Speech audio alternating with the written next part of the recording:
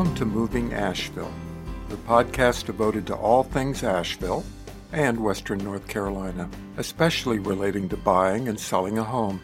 But more than that, we're interested in exploring topics involved with moving here, living here, and enjoying all that our mountains have to offer. I'm Steve Gordon, and while we're going to be talking about real estate and buying and selling property today, I want you to know that I am not a realtor. I've bought and sold over 30 properties since moving to Asheville 25 years ago, and I'm a consumer of the services offered by realtors. When it comes to real estate, however, I'm just an opinionated customer, maybe just like you. With me today is Lisa Maloney. She's a friend and a realtor here in the mountains of Western North Carolina. We're going to talk about buying a new home and how to begin your search. This is especially applicable to first-time home buyers. Lisa, welcome to our podcast. What's the first step someone should take when they're considering buying a new home? The first step a home buyer should take if they're planning to get a mortgage for their purchase is to get pre-approval from a lender. And that could be your own personal bank, a lender that you've done business with in the past, or I always provide 3 options for people to go to. This is a very quick step. It can be a simple phone call where they capture some information, but it's a great starting point. And why is getting pre-qualified the first step? Why is that so important? Well, there's a couple of reasons that it's very important for clients, and that is at times they underestimate or overestimate the amount of mortgage or the amount of money that they can get in a loan. So you need to know that up front. Even if you're not planning to spend all that, it's a guideline that helps them. In addition to that, what we're seeing now is that many properties will not even have allow a showing unless the agent provides a copy of the pre-approval. That's always been the case with foreclosures with banks, but now it's the case with a lot of sellers as well. Once you've been pre-approved, what is it that a realtor wants to see? Do you get a pre-approval letter? Yeah, it's a simple letter, and it's not a guarantee that they'll give you a loan, but it's a guideline. It says it's kind of a first step. It doesn't mean you've got to use that bank for the mortgage. What it basically says is that, someone has looked at your buying capability, and it's just a kind of a general starting point. That makes sense. Once you've done that, what's the next step?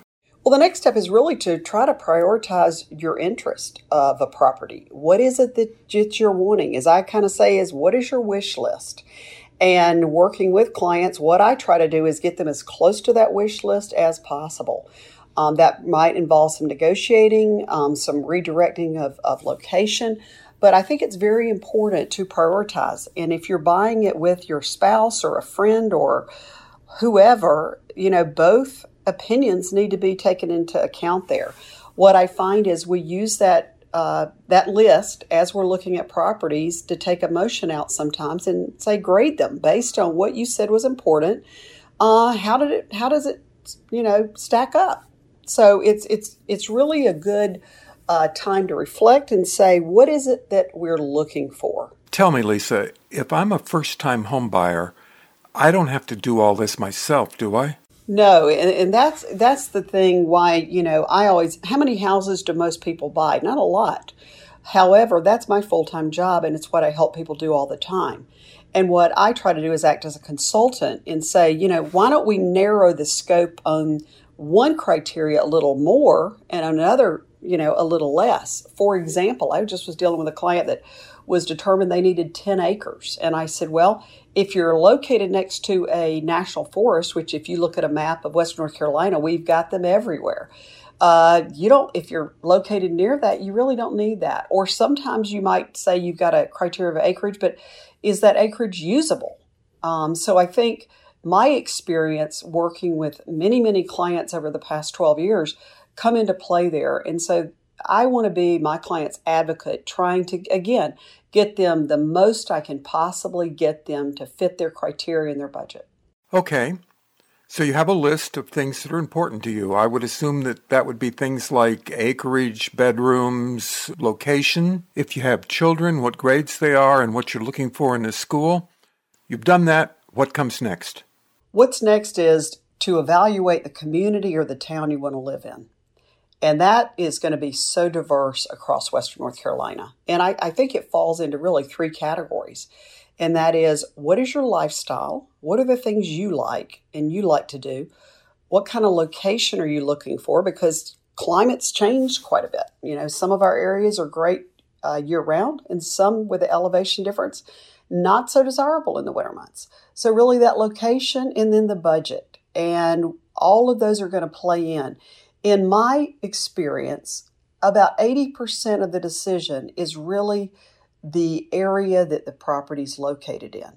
And that exterior means a lot because it's not like some towns where neighborhoods are very similar. Ours are very different. A lot of times the communities are different because of where they're located. We discovered a long time ago that north of Asheville has a completely different weather dynamic than south of Asheville. And just by looking on the map, you really can't tell because it might look like it's a 10 or 15-minute drive, but on some of these mountain roads, looks can be deceiving. You're absolutely right. And I hate to say this, but I think there was a lot of deceptive advertising in the past when people would say, well, something's only 20 minutes from Asheville, and I'm like, in a helicopter. And so that's why I really like to kind of go down into a person's interest and lifestyle. What is it they like to do? And because then I can direct them quite a bit. What we've tried to do as well is set up the website where we've got communities featured and towns featured.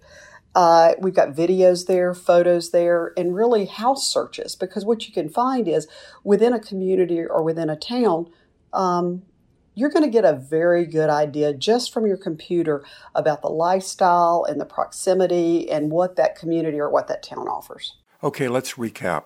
Get a pre-approval. Make a list of the things that are important to you. Research neighborhoods.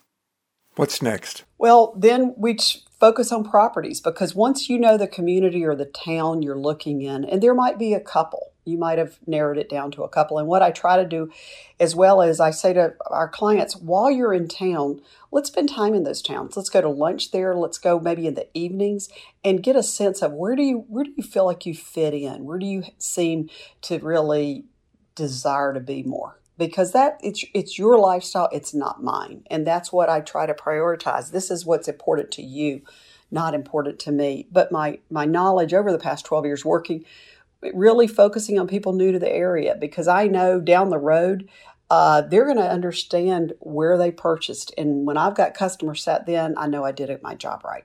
So we're going to start looking at properties. And what I'm going to say is we might change parameters a little bit. For example, what kind of quality is the house going to be? A lot of folks want something they can fix up, these flip type folks. Or someone might want a house with a lot of unfinished area that they can add on to down the road. So we're going to look at different type things. And again, it's according to what's important to them. Okay, after we've done these 4 things, is there anything else we should consider?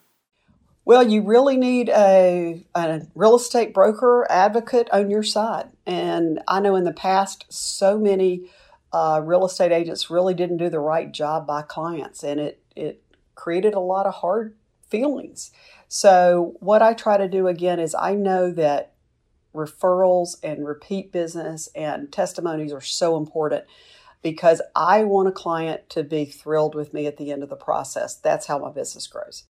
Thank you, Lisa. We've been talking with Lisa Maloney. She's a realtor here in Western North Carolina, and we've been discussing the steps you should take as you begin your search for a new home. You've been listening to Moving Asheville, the podcast devoted to all things Asheville and Western North Carolina, especially related to buying and selling your home. But more than that, we're interested in exploring topics involved with moving here, living here, and enjoying all that our mountains have to offer.